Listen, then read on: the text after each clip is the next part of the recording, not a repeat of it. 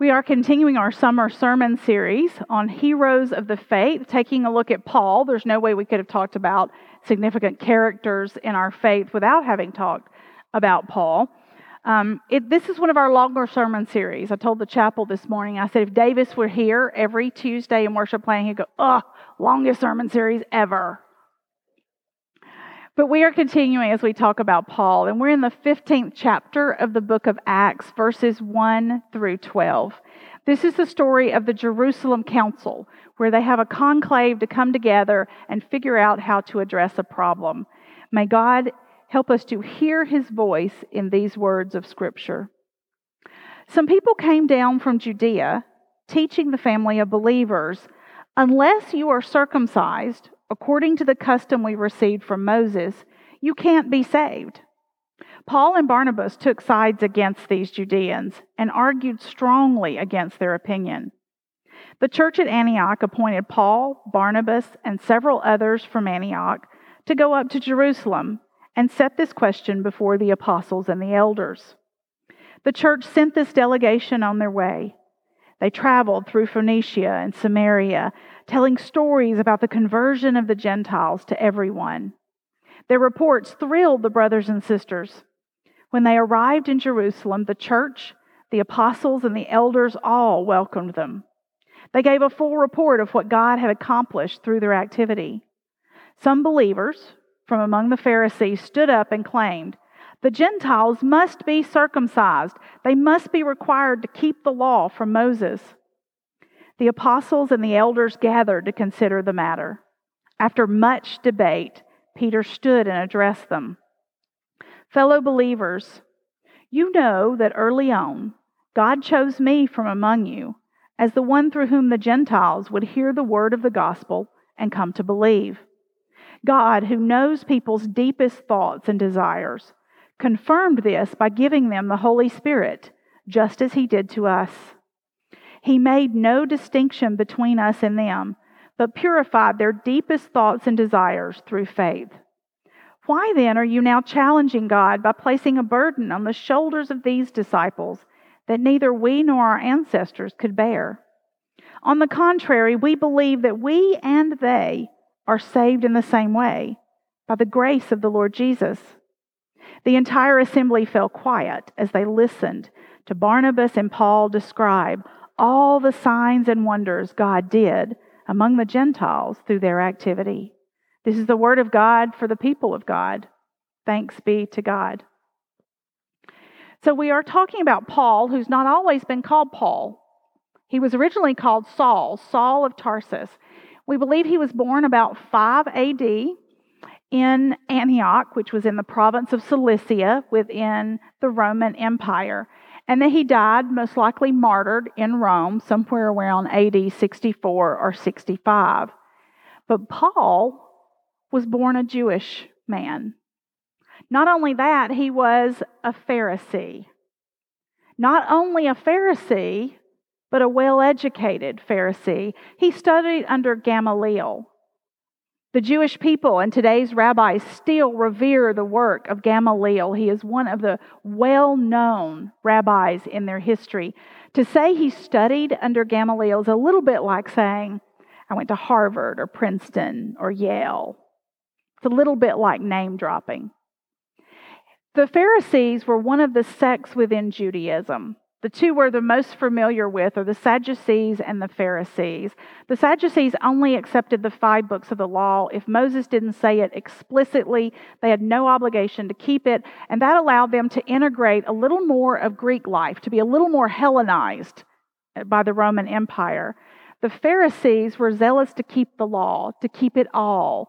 And so they had worked on exactly how is the law lived out. When it says don't work on the Sabbath, what does that mean? How much can I carry before I'm working? How far can I carry it how far can I walk before I'm engaging in work? And so they tried to be as faithful as they possibly could. And by the time of Jesus, the laws of Moses in the Old Testament had become 613 rules for living out Judaism faithfully. 365 of those are do not do's. and then the rest are dues. When we were in Israel, touring the country of Israel, we were in Tiberias, which is one of the cities on the coast of the Sea of Galilee, for Sabbath. We'd been there for a couple days, and we got ready to go down to the restaurant to eat dinner that night, and we got onto the elevator, and the doors weren't working right. Like, they would open and stay there, and you could push that button 100 times, and the door didn't move. And when it finally closed, we went to the next floor, and it opened. It did the same thing. We're pushing the button, and it finally closed. And so it took a minute or two to get from the 7th floor down to the restaurant where we're eating dinner. What we didn't realize was the elevator had a Sabbath setting. Because one of the things the rabbis had decided was you couldn't kindle a fire on the Sabbath. Pushing a button was an extension of working, of kindling a fire, of turning a light on.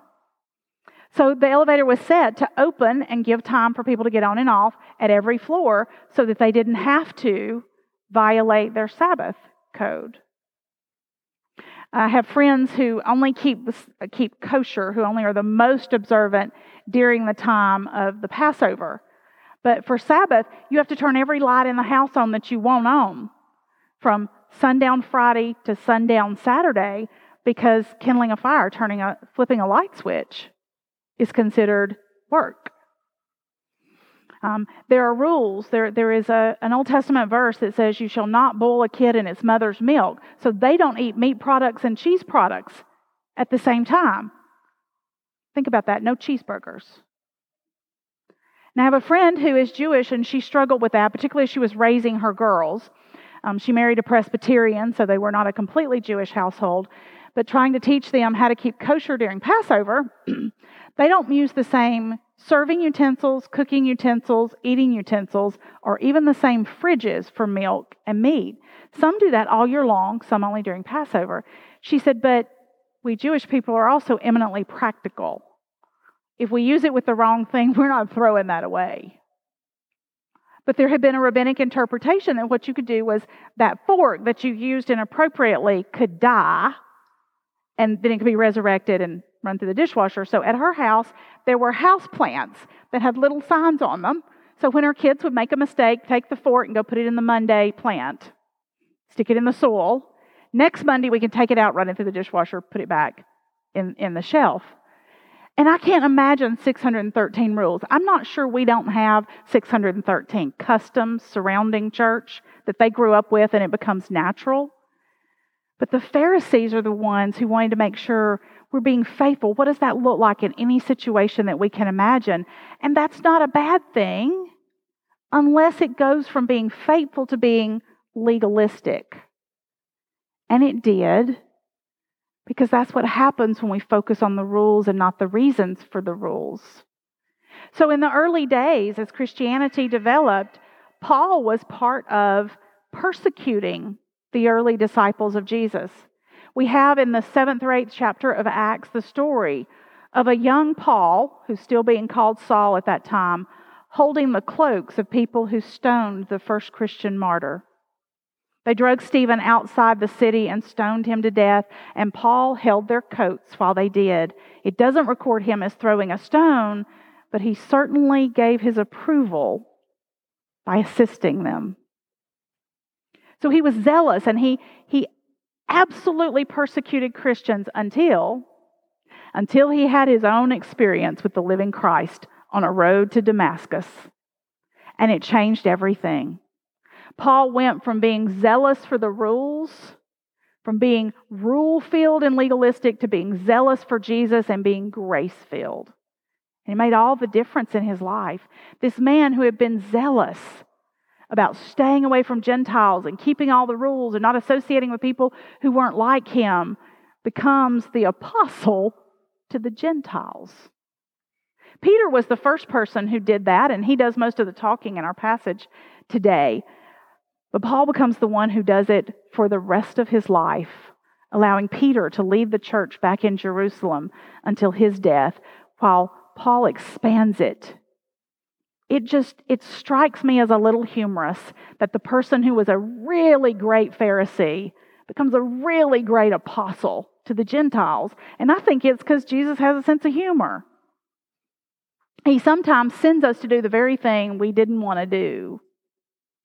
I told the story a couple of weeks ago of my call into ministry. I absolutely did not want to be a female pastor.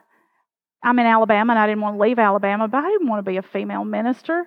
In the Bible Belt of Alabama, where very few people ordain women, I thought that just sounds like unpleasant 90% of the time. But God said, this is what I'm calling you to do. You're going to do it? Or are we going to keep wrestling over it? Paul said, my life is different. I'm with Jesus. I've seen the Lord, I've seen the light, and I am on board with Jesus. Now, before I can talk more about Paul, I need to address this idea that we've turned Paul into a woman hater. And I just need to say, as strongly as I possibly can to you, I don't think that's true. I don't. I think when we get to heaven, we're going to owe Paul an apology for making him a misogynist when he's not. What happens is we try to take 21st century value and ethics and read them back onto the characters of the Bible, and that's really not fair. We need to take a look at them based alongside their Old Testament or first century values and ethics and see where do they stand. Because God meets every generation of human beings at the place where we are. We live our faith out in a context of a world around us. And what I see in Paul is Paul pulling people toward God's ideal, not reinforcing discrimination. But if we look at Paul with first century ethics and values, Paul actually elevates the status of woman. When he tells husbands to love their wives, that's new. They didn't have to love them. They just had to live with them and make children with them and figure it out. But Paul says, no, you need to love them. Got to have a different standard. He gives women some autonomy over their own bodies. He says, don't withhold intimacy from one another, except for a period of time to focus on spiritual matters, and then do it by mutual agreement. And what we read as not being great to women is overhearing a first century marriage counseling session that sounds to us a little bit like me reading a housewife's manual from the 1950s. But what he actually says is, y'all are partners. Mutually submit to one another. He gives the women the right to voice their disagreement and them to try to work it out, talk it through. You are partners. Make it work. And frankly, what he says would have sounded like good news to the women and probably annoyed a good bit of the men because they're having to give the biggest amount in that to make it happen. It's not the only place that God meets us where we are. In Scripture, we have polygamy. Almost none of us, I hope, would say that polygamy is endorsed by the Bible and is the way we ought to live. If you did, you'd be in the FLDS and not in the UMC. And yet, polygamy plays a huge role in the story of our patriarchs. Isaac and Ishmael, Jacob and Esau, that sibling rivalry happens because there's more than one wife. Solomon, he makes his life difficult because he has hundreds of them. We don't think God endorses that, but it's a given. And so there are different rules among the Israelites from the rest of society with that. The same thing is true of slavery. We don't believe that Scripture endorses slavery. Human beings don't own human beings. And yet they do, in both the Old Testament and the New. The difference is the Hebrew people are given rules. They have to be a lot nicer than the other cultures. Your male and female servants both get a Sabbath just like you do. You may not be cruel and dehumanizing to them. It is a pull toward God's ideal, but a recognition that we live in a culture. How does God pull us in that direction? Paul does the same thing with women, and he does the same thing with Gentiles. I believe it would have been much easier for Paul when we hit this debate of how Jewish do Christians have to be Christians, to follow Jesus. I believe it would have been much easier for Paul to say, you know what? Peter, you just leave the predominantly Jewish church out of Jerusalem. You'll probably have a few Gentiles, but they're not going to like a lot of what you do. But you do that. I'm going to go out here, elsewhere in the Roman Empire, and I'm going to plant mostly Gentile churches. A few Jews might choose to join us, but I'm going to focus on that, and we won't have to argue about these differences. We'll just both go follow Jesus as we see fit. They don't do that. They have a meeting, and they get in a room, and it says, after much discussion, they try to figure out how we can all be one in Christ, all be followers of Jesus. And the question is, how Jewish do you have to be? And when it talks about circumcision, that's code for conversion. It's not just the physical act of circumcision, which I don't see many adults signing up for, but it meant to keep the whole law of Moses. We hear that when we get to Jerusalem. How Jewish did you have to be? And even Peter says, look, we can't even keep all those rules and get it right all the time. Why would we put that on somebody who hasn't been raised with this, who isn't going to live in a predominantly Jewish area, who isn't going to be in a Jewish home? How are they ever going to figure it all out? And how does that really help them become closer to God? So they settled on a very few things, a very short list of 3. Of the things that would be the least offensive. What are the things that Gentiles can do to not offend the Jewish believers? But then how can the Jewish believers tolerate and accept the Gentile believers who are different? It doesn't say the Jewish people have to give up keeping the Sabbath, eating kosher, recognizing holidays, saying their prayers, dressing in a distinctive way. They could still do all of that, but they would find a way to be together. Paul, the person who had been zealous for getting it right, becomes the bridge builder that spans across their differences and brings the two groups together. And he spends his entire life advocating and helping people figure out, how do you build a bridge between the culture that you're in and your commitment to Christ? And every time he turned around, he got criticized. This group here comes over to where he is and goes, you're doing it wrong, and Paul's not telling you the truth, and you're going to go to hell. You have to live like this to be saved. And Paul goes, wait a second. I was here when the Holy Spirit showed up. And Peter goes, I was there when the Holy Spirit showed up. It's very similar to what John Wesley did. John Wesley didn't want women preaching originally. Just wasn't sure. Scripture, on the fence about that.